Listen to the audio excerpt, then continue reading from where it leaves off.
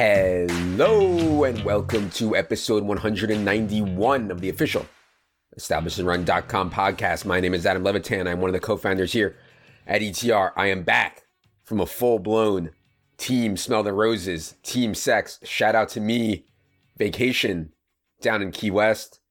Great place, by the way. But anyways, today I am joined by a young man quietly steering the ship behind the scenes at ETR. Actually, let me clarify that. If you like any decisions that we've made at ETR, they were made by Evan and I. If you disagree or dislike any decisions that we've made at ETR, they were made by our corporate overlord, Taylor Cabey. But yes, this is a young man who some of you true old schoolers may remember as the legend Green Plastic from the peak online poker scene. You may remember him from Card Runners. You may remember him from Draft Day. You may know him because he somehow has his own Wikipedia page.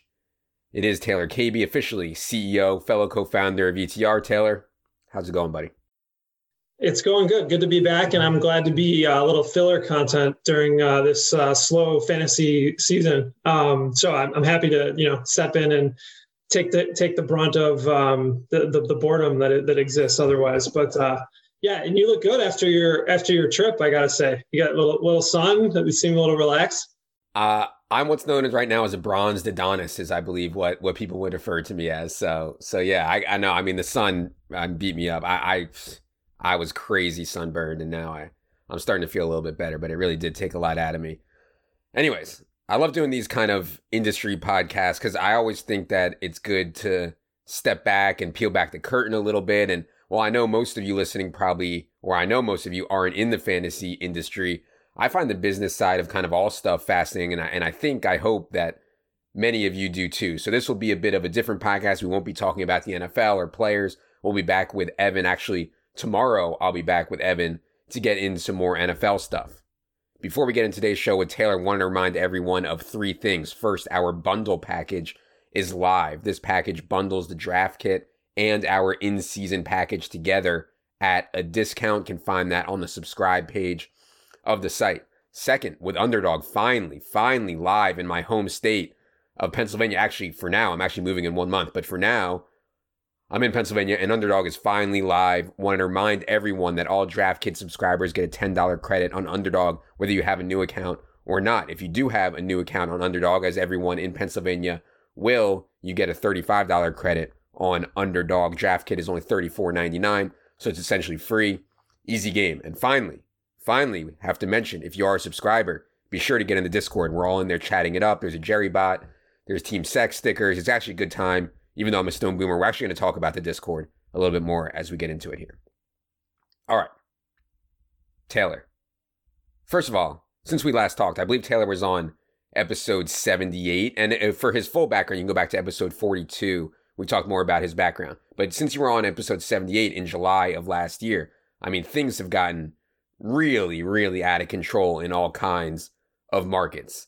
Stock market, I mean, has absolutely boomed. Crypto went absolutely nuclear. The NFT boom hit. The housing market is out of control. Like, you are the peak businessman. What the hell is going on out there in this? I would call it just like full-blown mania. I've never been called the peak businessman, but yeah, I think I am in some ways qualified to give an answer here, I think, because I have experience actually like gambling professionally and typically have been pretty good at it. But I've also spent some time working in the quote unquote real world. And I think just stepping back and trying to analyze this, like last year was just so unprecedented.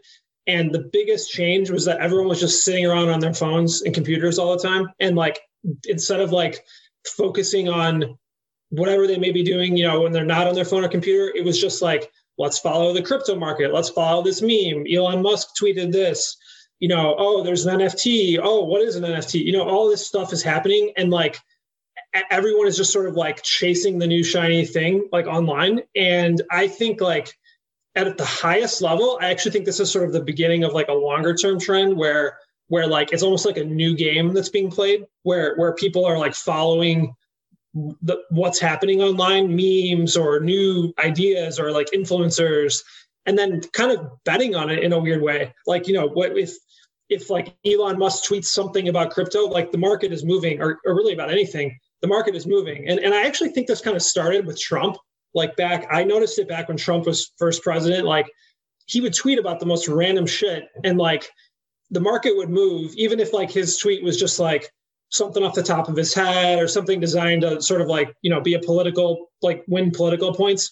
Basically, there's no long-term meaning in a lot of this stuff, but like in the short term, people are reacting. So to me, like, I'm not going to sit here and say like, I know what's going to happen in the markets long term. I mean, I think they're going to go up, generally speaking. But like, as far as like people like listening to this, like I think there is some opportunity for edge in just understanding what's like real and what's going on, and like when something's moving because of something that doesn't matter, like taking the other side of it. And yeah, I mean, that's my best take on it. I don't know if any of that makes sense.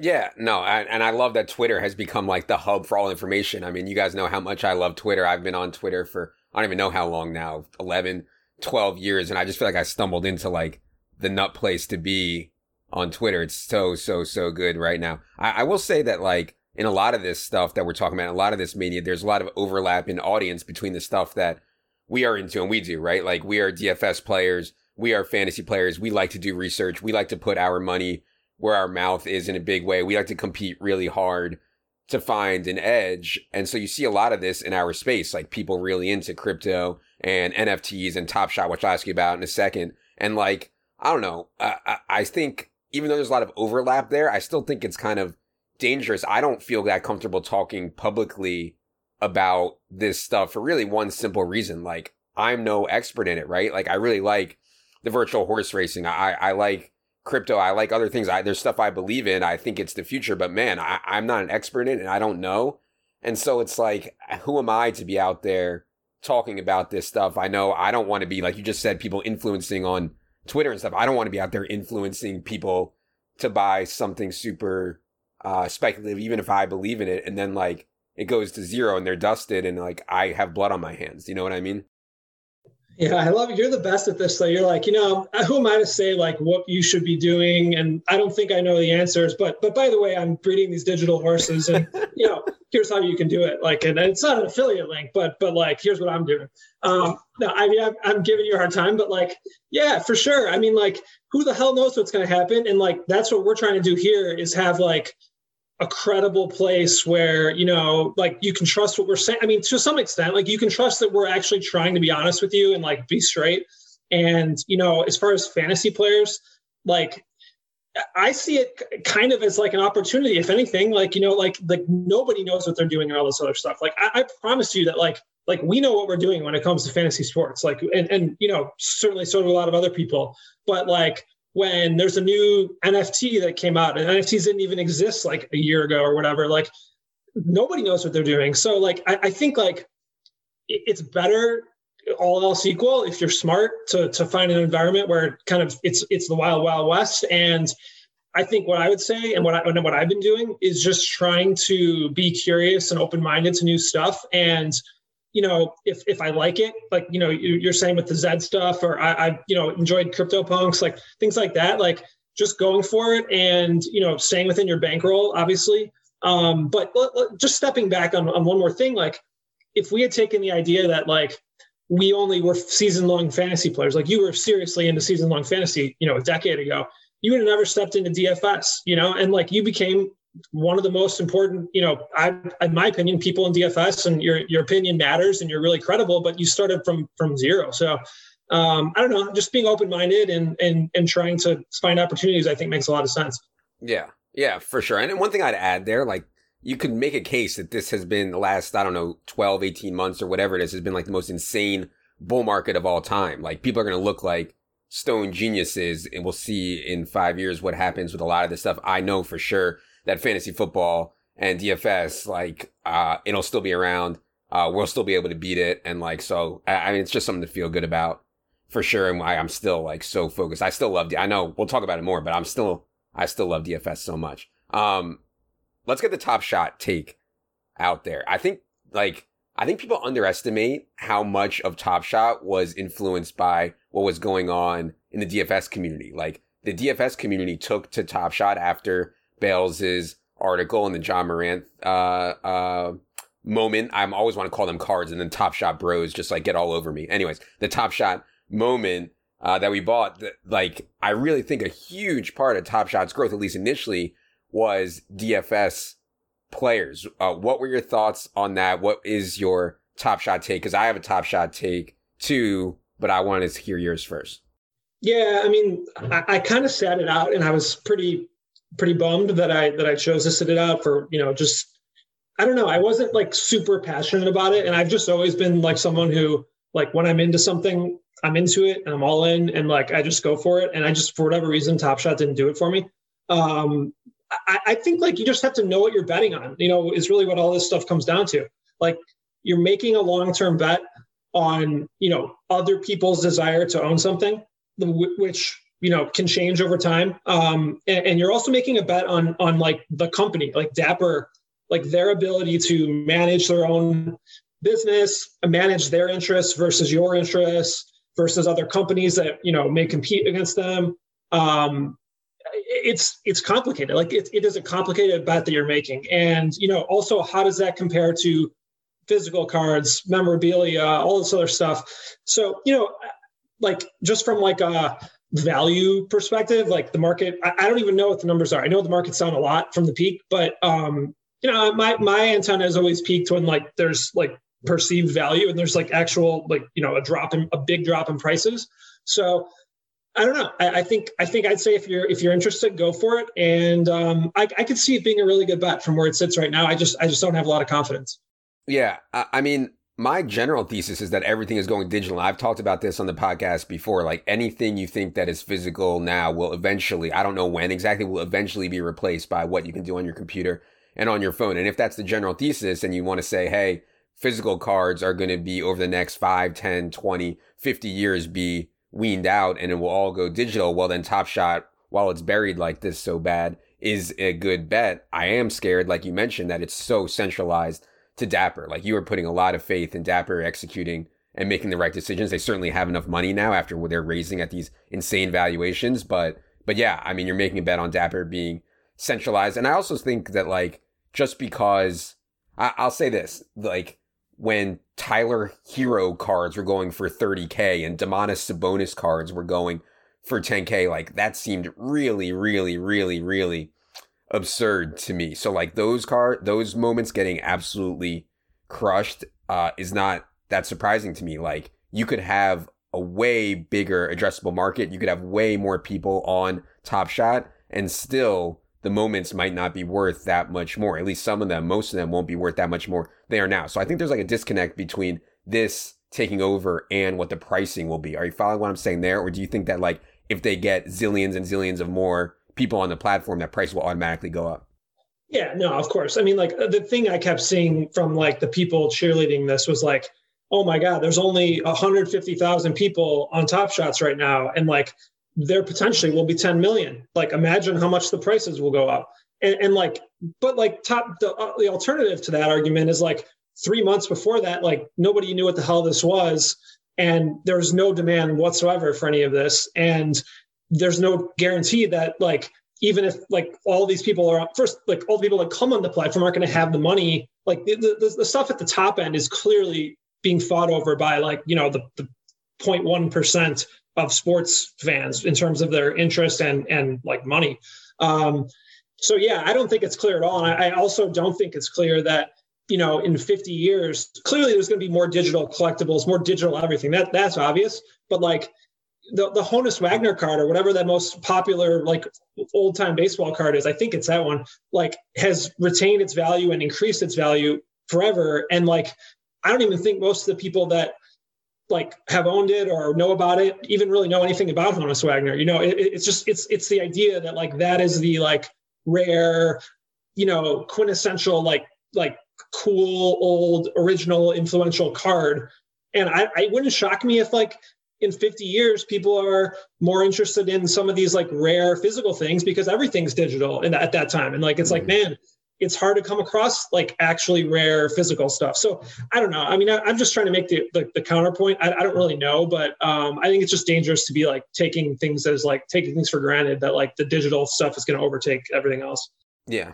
Well, we talked a decent amount about what we wanted to do with Top Shot, if we wanted to produce content for it, if we exactly what we wanted to do. We landed on a collectibles podcast, which talks about Top Shot, featuring two guys who I actually really love, Cody Main and Gary Hartman.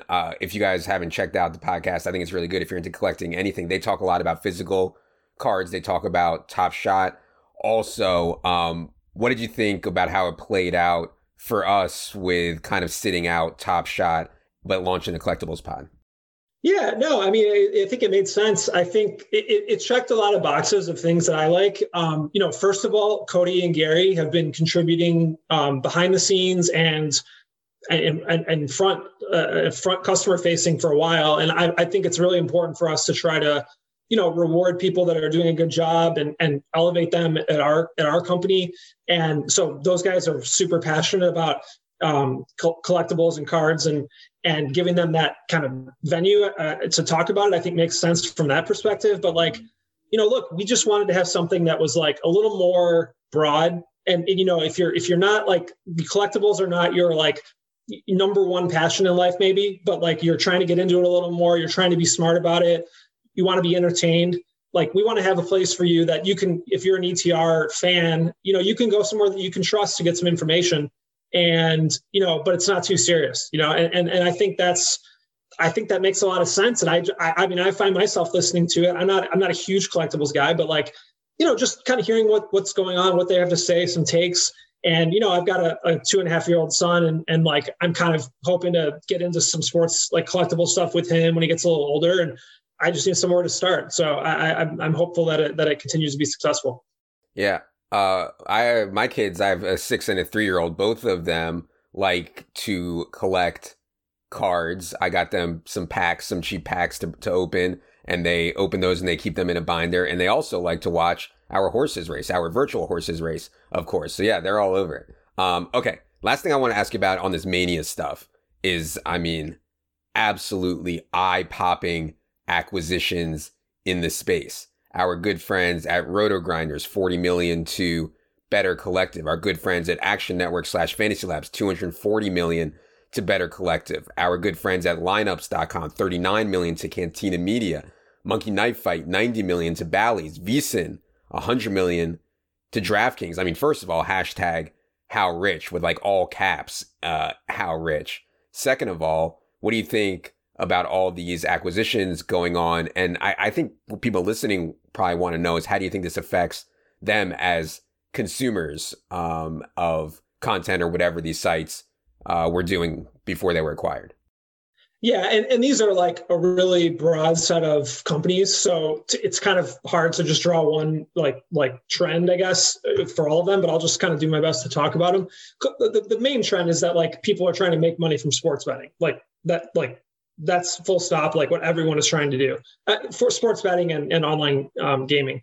And looking at like Monkey Knife Fight, well, to me, the interesting thing is like how different all of these approaches are, but yet they still all kind of accomplish the same thing. This is just like DFS and props, Monkey Knife Fight, and that's an ability for Bally's it was Bally's, right? That acquired them. Yeah. To sort of credibly acquire customers and to some extent monetize customers in states where there's no sports betting, and also get a database of players that are clearly interested in gambling. And lineups, I don't actually know a ton about it, but I looking around the site, it seems pretty SEO driven. So they're getting customers from Google and presumably converting them to different places where they can make money. And there's just so many sites out there that like have some niche that get a lot of traffic and can make money off of it. And if you can do it, you can write your own ticket as long as it's in, if it's in this industry. Where I think it starts to get pretty interesting to me is the Roto Grinders and Action Network stuff, in that they're kind of more combinations of their brands. They have sites that people go to that are, not just, maybe they find them on Google or social or whatever, but they're building an audience and sort of like people that want to keep coming back for their information, for their personalities, for the data tools, whatever it is. And I think that's really kind of where more of the future is going. Like, I think a lot of these like purely SEO plays, they're just going to get sucked out of the market. And there's just only so many people that can like sit on the top of Google for certain important search terms. But, like the Action Network in 2.5 years was a, $200 million plus acquisition, just creating content that gamblers want and doing well on Google and kind of rolling up Fantasy Labs and some of the other stuff. And I think that is really interesting. And then VSiN is the last one. Like, that's just like purely content and media, which, DraftKings clearly is making a bet that they think that they can use that content and media to, entertain their customers, to bring in new customers, to extend the lifespan of customers, making, people more interested in continuing to bet or continuing to bet with DraftKings. So yeah, I don't know. I think like people shouldn't expect this to slow down in the short term. I think it's going to only continue. And I think things will look more like the VSiN and like Action Network stuff as we get forward, as sports betting companies are trying to really differentiate and try to, make the case as to why you should use them, and what they can offer you that's a little different than sort of their competitors. Yeah. Okay. I want to keep talking about sports betting in a macro sense. And later we'll get into sports betting and how we think about it at ETR, but more in a macro sense of sports betting. I mean, there is an all-out war going on right now for customer acquisition. And that's why you see some of these huge numbers on the acquisitions. I mean, the war for customer acquisition is absurd. I think Wiggins just said there's 20 books available in the state of Colorado right now. Like, how many of them can be winners? And I have more questions for you because, by the way, for you guys who don't know, Taylor was on the other side of the counter. Do you want to tell people about what you were doing before you joined us at ETR, Taylor, and why you're qualified to speak on this? But yeah, the war for customer acquisition right now in sports betting is absolutely out of control. How many winners can there be? Yeah, I was the guy throwing cons like Adam out of the book when they were trying to make winning bets. No, I'm kidding. I actually wasn't doing that, but he just, every time like some sharp gets limited somewhere, especially if it's him, he reaches out and like just tilts to me like it's my fault. But yeah, so I was working at a company called Rush Street Interactive, which people might know the Bet Rivers brand, which is in a lot of different states now. But I was in the director of sportsbook for about a year, a couple of years ago. So yeah, I'm pretty familiar with how things work behind the scenes. I don't know. It's a short answer for all this stuff. I think that like the states have such different rules, like New Jersey and Colorado make it really pretty desirable or available for different books to enter the market, that the fees are relatively low. You can talk yourself into thinking you could be successful when the taxes aren't super high and it's not that hard to get a license. Some of these other states though, like in Pennsylvania, it's really expensive to get a license and the tax rate is like 40%. So, it's hard. And as such, I think there's only, what are there, 6 books in Pennsylvania right now? Yeah, not many. Yeah. So, and there's not really I don't think a better way to do it. There's pros and cons to every single way, but you just have to understand that these are state by state things. So like the way this evolves is really going to depend on where you are. And it's a shame that there's not like a national, a federal sports betting law where, it's allowed or every states can just opt in. But because then I think you would see it'd be so much easier for like an exchange to work if you could just go on it almost anywhere and do it. A low fee model. But the bottom line is though, that doesn't really work. You need a ton of volume for that to work. And it just doesn't really work if it's in like a couple states. And I would also throw out there that I think you can draw some conclusions from what happened in like the brokerage like industry with like Robinhood. And that is like super, in my opinion, the reason that it worked is they took the fees out of upfront trading. But maybe more importantly, they made it super easy just to do it. Or maybe just as importantly. And I think like the exchange model really breaks down when like you sit there and look at an exchange. Like, I just think most, like 95% of bettors like do not want to look at an exchange. They want to see like, I want to bet on this team. And like, I don't even care what the odds are. I just want to know what the spread is, and like, maybe that changes, but like, I think that like, there's a lot of improvements that can be done on the user experience. And I think that will help. And I think that stuff will happen, but I don't know. I'm just like not super optimistic that there's going to be like this, like amazing low cost book that like lets every sharp bet but I'm also not sure most people care about that. Yeah. So a couple things. First of all, on the revenue and the tax situation, I mean, sports betting as on a whole, I think is maybe not as profitable a business as a lot of people think. iGaming is a different story. You know, people going on and firing it off in blackjack or slots or whatever they're doing in the iCasino. That's a different story. But sports betting individually, I don't know how many winners there can be. You need obviously a lot of people betting because people are going to be trying to pick you off. And like Taylor alluded to, like, I kind of get it. I've been thrown out of 2 books in Pennsylvania so far. I feel like I'm on the verge of getting thrown out of a third. I hope they're not listening to this right now. And basically, like, it's not great. Like, the model is not great. If you're a loser or if you want to bet really small stakes or medium stakes, you're probably fine. If you show any pulse at some of these places, you're just getting the stone boot. And so there's a lot of people who are like, well, this is ridiculous. This is un-American. There needs to be an exchange. But I agree with Taylor that the vast majority of people don't really care that much. This doesn't affect that many people. Most people don't, they may not realize it, but they're long-term losers and they don't care. They're not price sensitive enough to want an exchange. So, you know, I'm kind of pessimistic that we'll see a change anytime in the near future from this kind of European model of throwing out significant winners or throwing out winners, and in some cases throwing out even break-even players, like anybody anybody who has a pulse. So yeah, like the whole thing is not great. I think when you peel back the curtain, for sure. Yeah, I just want to throw out though that like this idea that like break even or even losers are getting thrown out with regularity, I think is just wrong. I mean, I'm not going to say it hasn't happened or doesn't happen, but like, I mean, if you think about the incentives of a sports book, they want to have like a break-even player in a sports book is fine. Like they're going to offer iGaming. They're going to have, you know, they want to have the person's business like in the mix. So some of these places have brick and mortar casinos. They want to establish a relationship with these customers, but mistakes happen. I mean, these are humans that are behind the scenes trying to determine, you know, who should be kicked out or whatever. And it's just not that big of a deal. I will also say, if you're betting like $100 or $200 a bet or less, the odds of you getting like kicked out are really, really slim. I mean, right. So like, let's just be like real. Like if you're betting like more than that and you're significantly winning, like you're at risk of getting limited for sure. Yeah. But like what that right there, that's like less than 1% of people.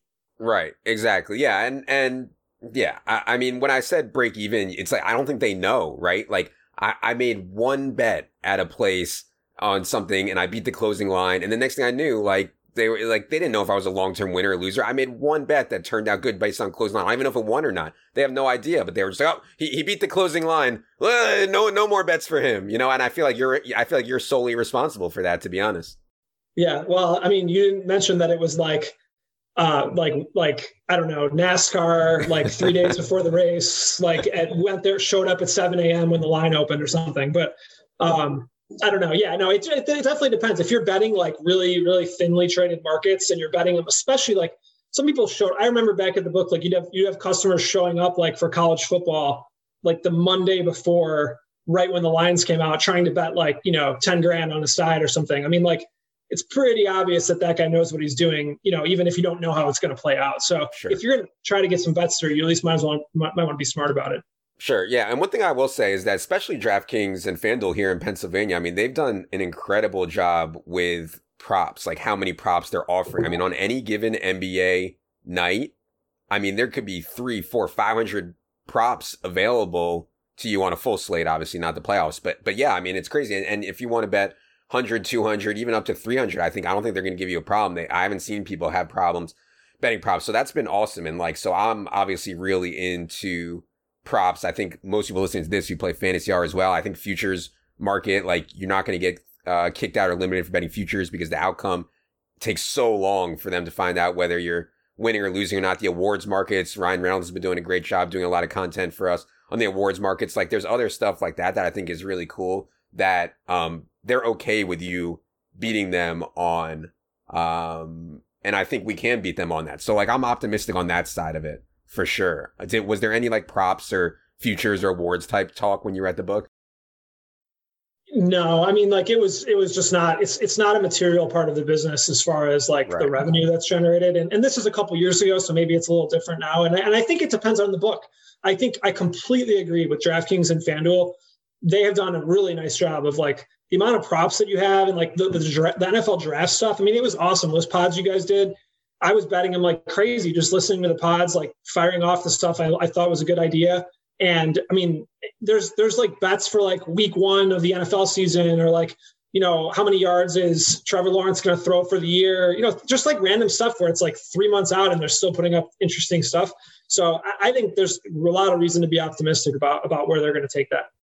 All right, let's move into some more establish the run centric topics. And one thing that we've been thinking about is like pandemic effects that will sustain. And one of them that I think is going to sustain is this whole idea of community online. Like people couldn't leave their house. They were, they had nothing to do. They wanted to hang out on the internet. And I think that was kind of going on before the pandemic, but certainly got accelerated by it. So, we made the move recently to launch a Discord, which, I've made fun of Discords and online communities before, called them virgins and stuff like that. But I actually kind of liked it recently. Like my biggest hesitation on launching the Discord was just going to turn into A, people bitching about bad beats, B, people going at each other about politics, C, people coming with like religion stuff. And those 3 things, I just cannot stand for 1 second of any of it. So that was my biggest hesitation.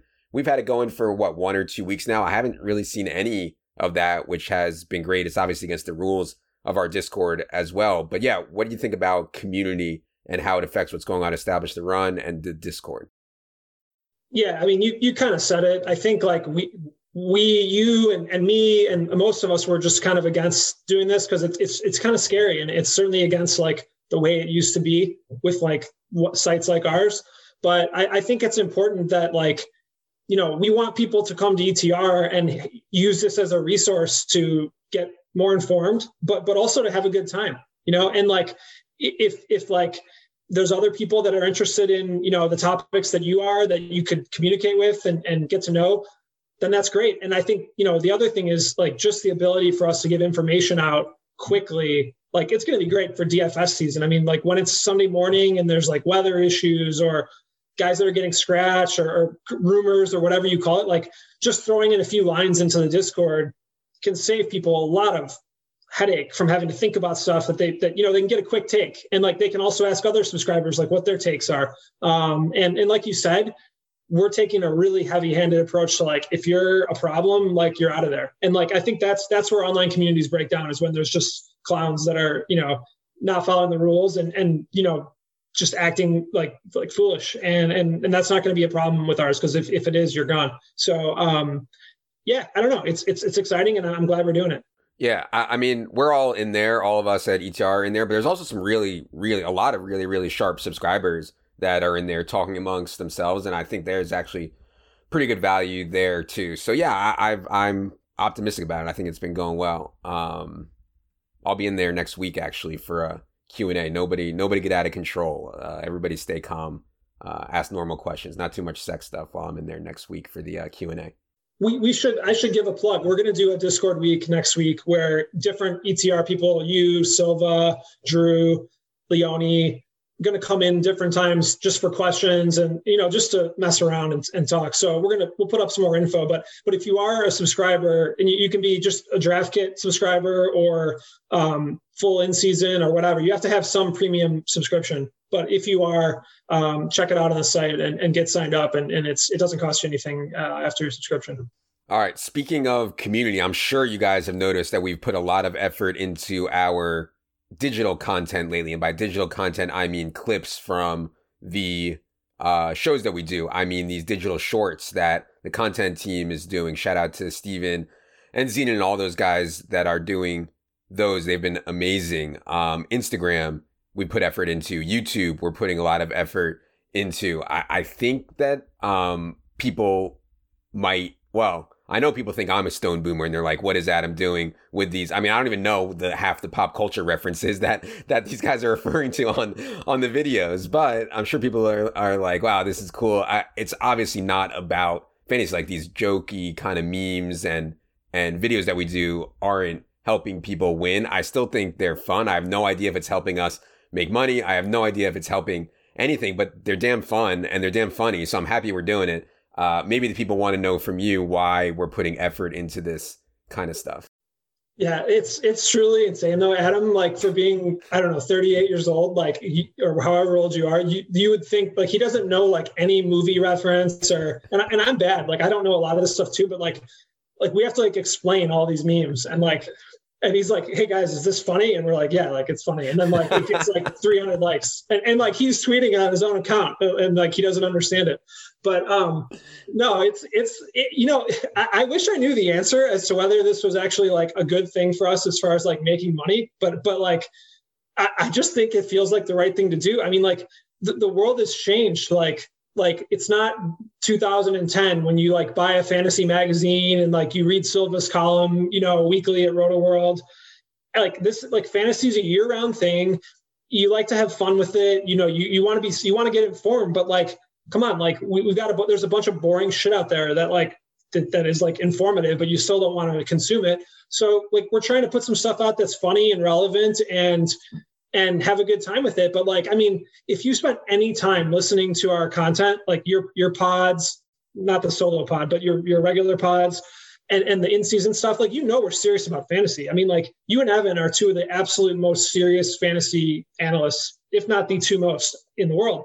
And your shit, but like, we also like to have fun. And I think it's just important to find that balance. So I think that's what's happening. And there's so many things that we've done that have just been like, hey, let's put out good content. Let's have a good time. Let's have fun. And we don't know if it's the right business move, but like, I think people just tell us over and over again, they really enjoy, the vibe and having a good time with us. Yeah, for sure. When I'm scrolling through stuff on Twitter, when I find a funny meme or a funny clip or a funny video, I stop and watch that too. So I agree. I have no idea if it's making direct money, but it's certainly fun. The one thing about Instagram, I feel like we're losing on Instagram because how can you win on Instagram if you're not like a beautiful woman? Like that's what wins on Instagram. How are we going to win? We need beautiful women holding up like fantasy football signs or something like that. Yeah, I mean, you're asking the wrong guy to know how to win on Instagram. So I let's just put it this way: you can't win them all. So I think that's probably going to have to apply here. Okay, so some recent changes at ETR, I'm sure you guys are aware of. Really happy for Pat Kerrane, who got a full-time job from NBC, formerly Roto World. Kerrane is moving on to Roto World, NBC. In the last couple months, we've also brought on Justin Herzig, who I'm sure you guys have heard on the pods and read his articles on Best Ball, and Jack Miller.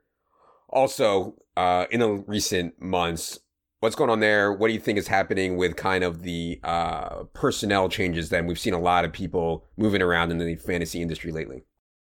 Yeah, I've said from day one that like if ETR is going to win, it needs to be a place where people that are really talented, like they want to be, they want to come here, they want to work with us.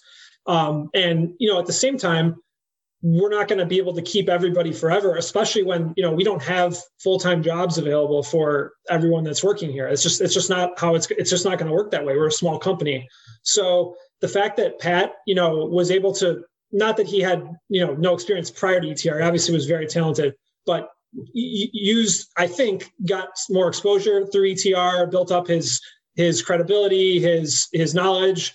And it probably is a mark on the resume when companies like NBC or others are interested in hiring. And I think that's okay. Like we know that's going to happen, but like for us, it's just about continually bringing in really, really high quality people. And Justin and Jack are two recent examples. You've mentioned Ryan earlier, who's doing great stuff on the awards markets. Cody, there's just so many people. I can't name them all, but like these are people that we all think are really talented. And if we have them here, we think they're talented. So, I think that's going to keep happening to some extent. I think we're going to keep adding. I'm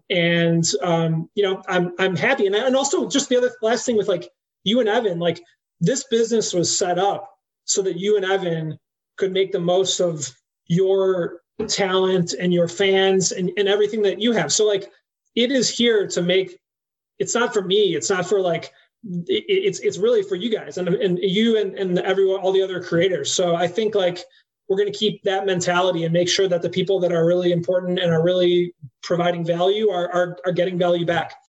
Yeah, for sure. Yeah. By the way, we'll have some news on Dynasty stuff. I know a lot of Dynasty guys are waiting for kind of news on what we're going to be doing going forward there. Stay tuned. We'll have an announcement sometime, I think, in the next 1 to 2 weeks on the Dynasty stuff. Okay, let's talk about ETR and sports betting, because I can't tell you how many times I've heard it. It's like people are like, man, Adam, you guys should really do some sports betting content. You guys should sell a sports betting package. That's really popular. And I'm like, yeah, thanks. I hadn't realized that sports betting is popular. Like, wow. Obviously we could make a ton of money by saying, here's our sports betting picks package, buy it for $100 a year. I mean, it would be a print fest. However, I find this really, really tricky, probably trickier than most people. I just like selling essentially a picks package in these markets that I don't think anyone who's talking about them in public on Twitter can beat. Like anyone touting how good they are at betting NFL sides on Twitter. Like I'm 40-19 in my last 59 games against the spread in the NFL. Like I am happy to take your action against widely available lines. Like it's just an absolute joke. And I know I have a really harsh take on this, and Taylor thinks that maybe my take on this is too harsh. I just don't think that these people publicly touting, publicly selling packages to big markets like NFL sides are winning at all. And so I just don't feel good if we can't beat, like I know we can help people win in DFS and in season long, like 100% for sure we can help people do that.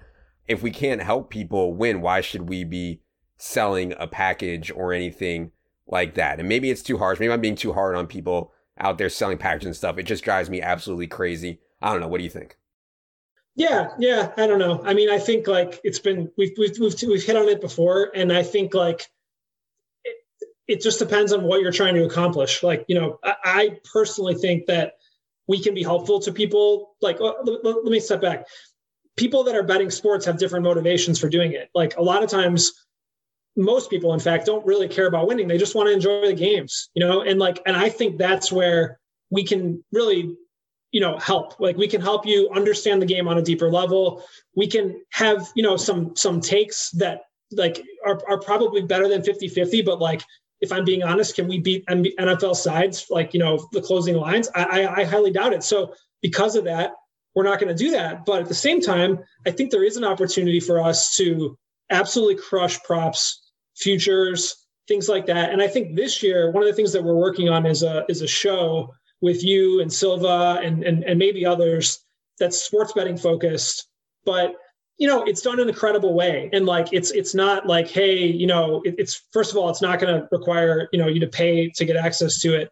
Or at least there'll be parts of it that are free.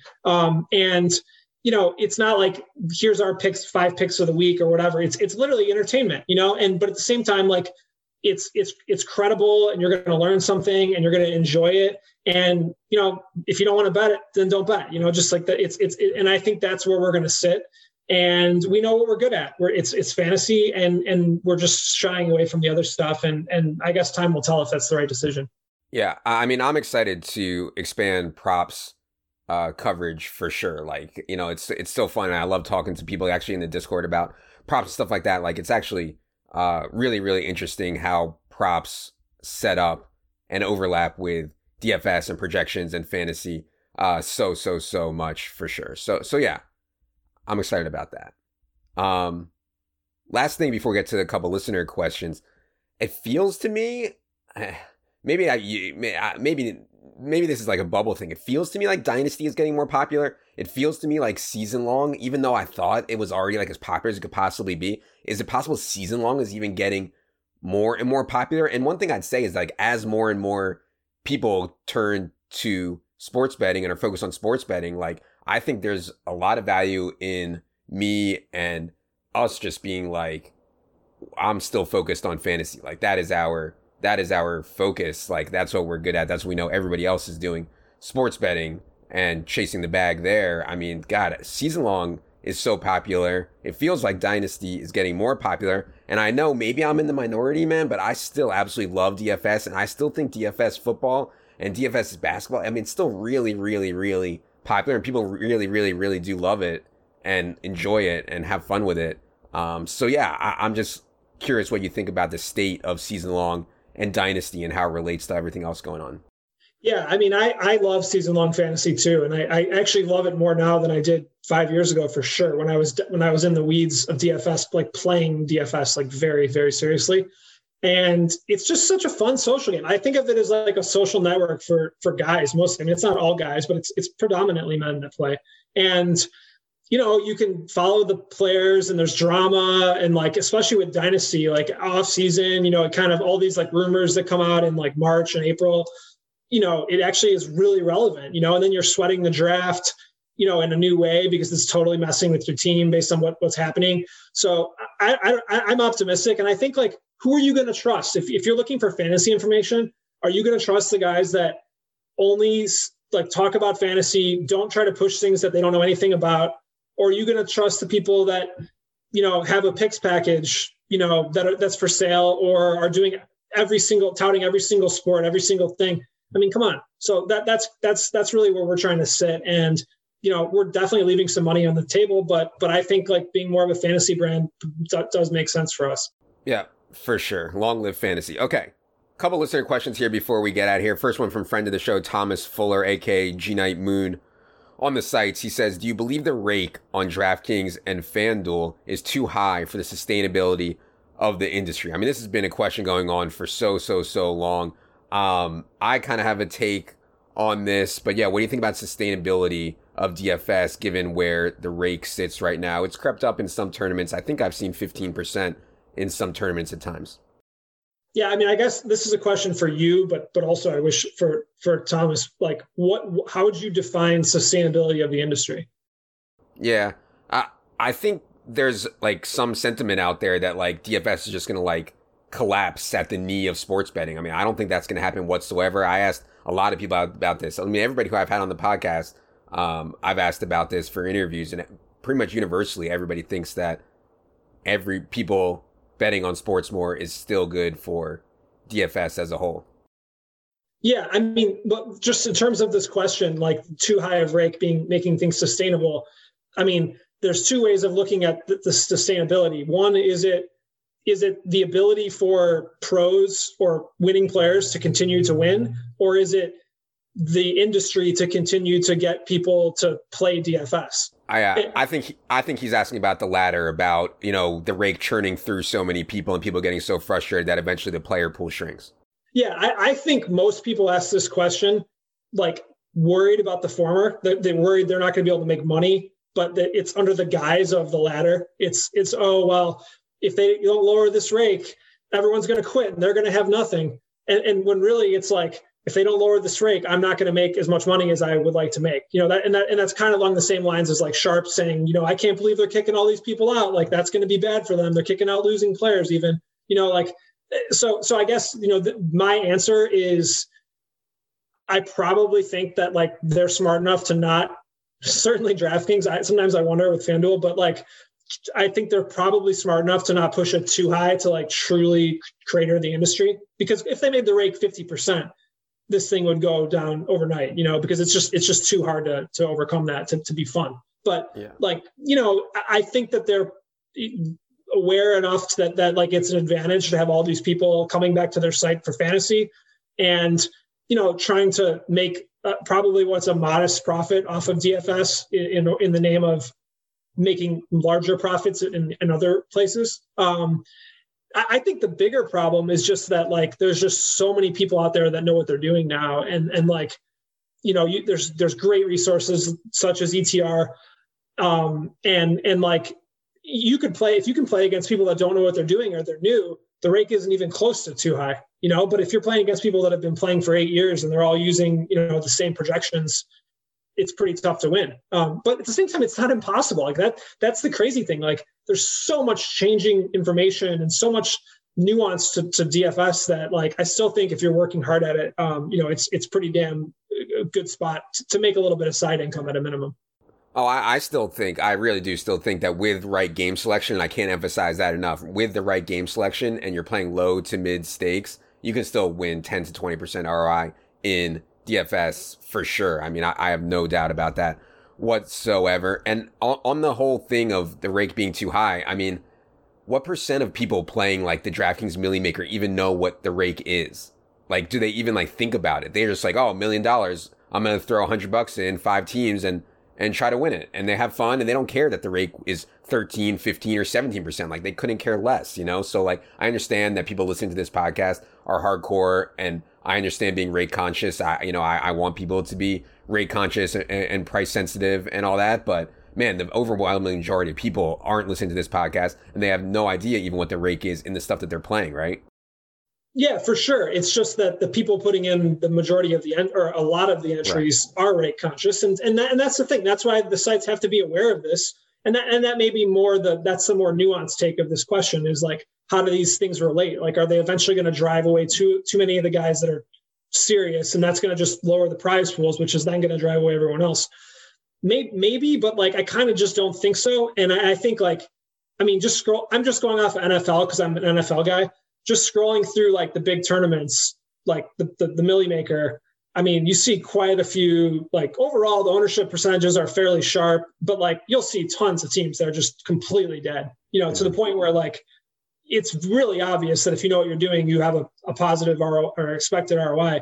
But, you know, I mean, you got to go through a ton of variance to get there. And I do think it's at least worth discussing, like the high stakes tournaments, I think have gotten, you know, really hard. That's not to say I'm not going to play. And like, I don't think they're fun, but like the edge is just not massive or big, even in the tournaments. Whereas I thought like, you know, 3-4 years ago, literally any tournament had a really high edge available. Yeah, for sure. Okay. Last question we're going to do is from Rich. He says, can I invest in ETR? And then in parentheses, he wrote serious, just in case we thought he was just joking. We haven't taken a single penny from anyone outside of the co-founders when we started. Do you want to start by taking money from Rich on Twitter as our first ever outside investor? Rich, the answer to this question depends on one thing only, and that's how much money do you have? And if it's a lot, then I would say yes. But no, I don't know. I mean, no, I've had companies in the past where we raised outside money.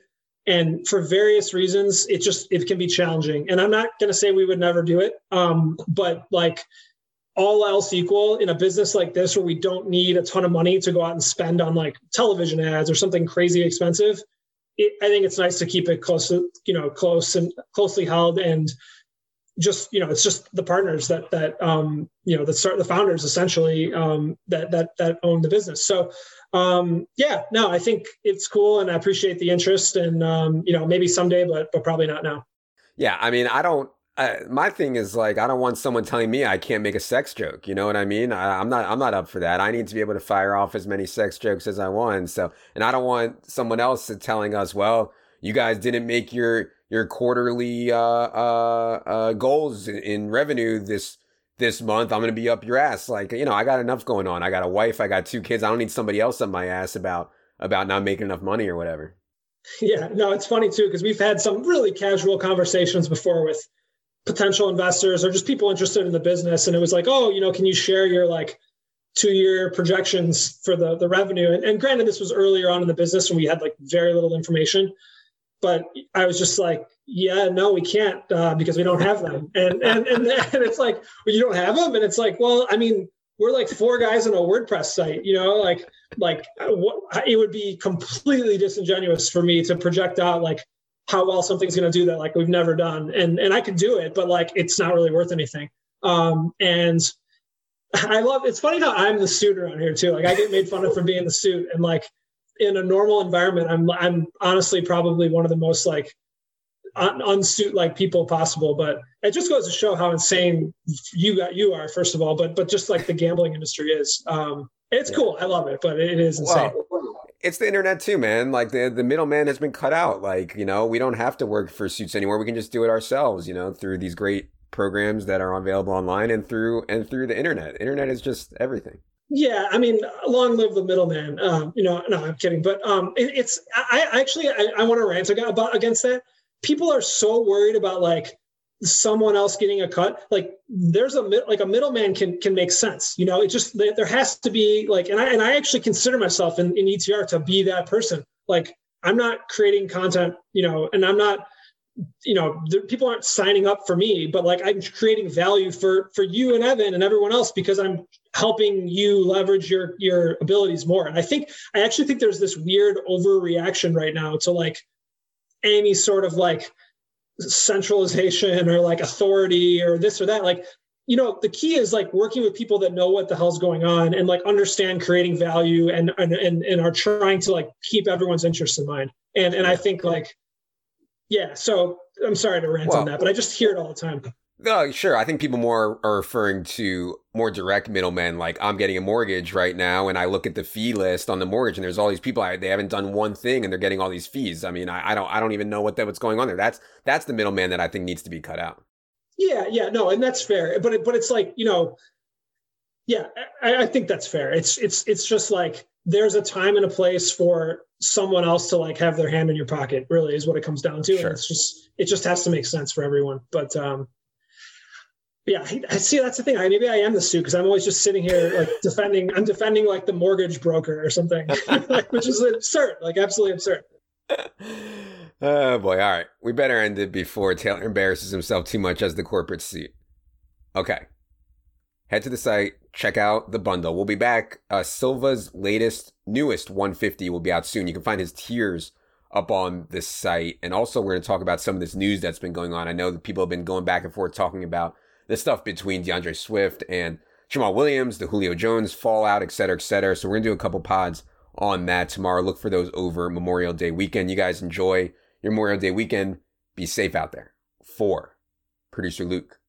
For King Suit Taylor. For Jerry. I am Adam. Good luck, everybody.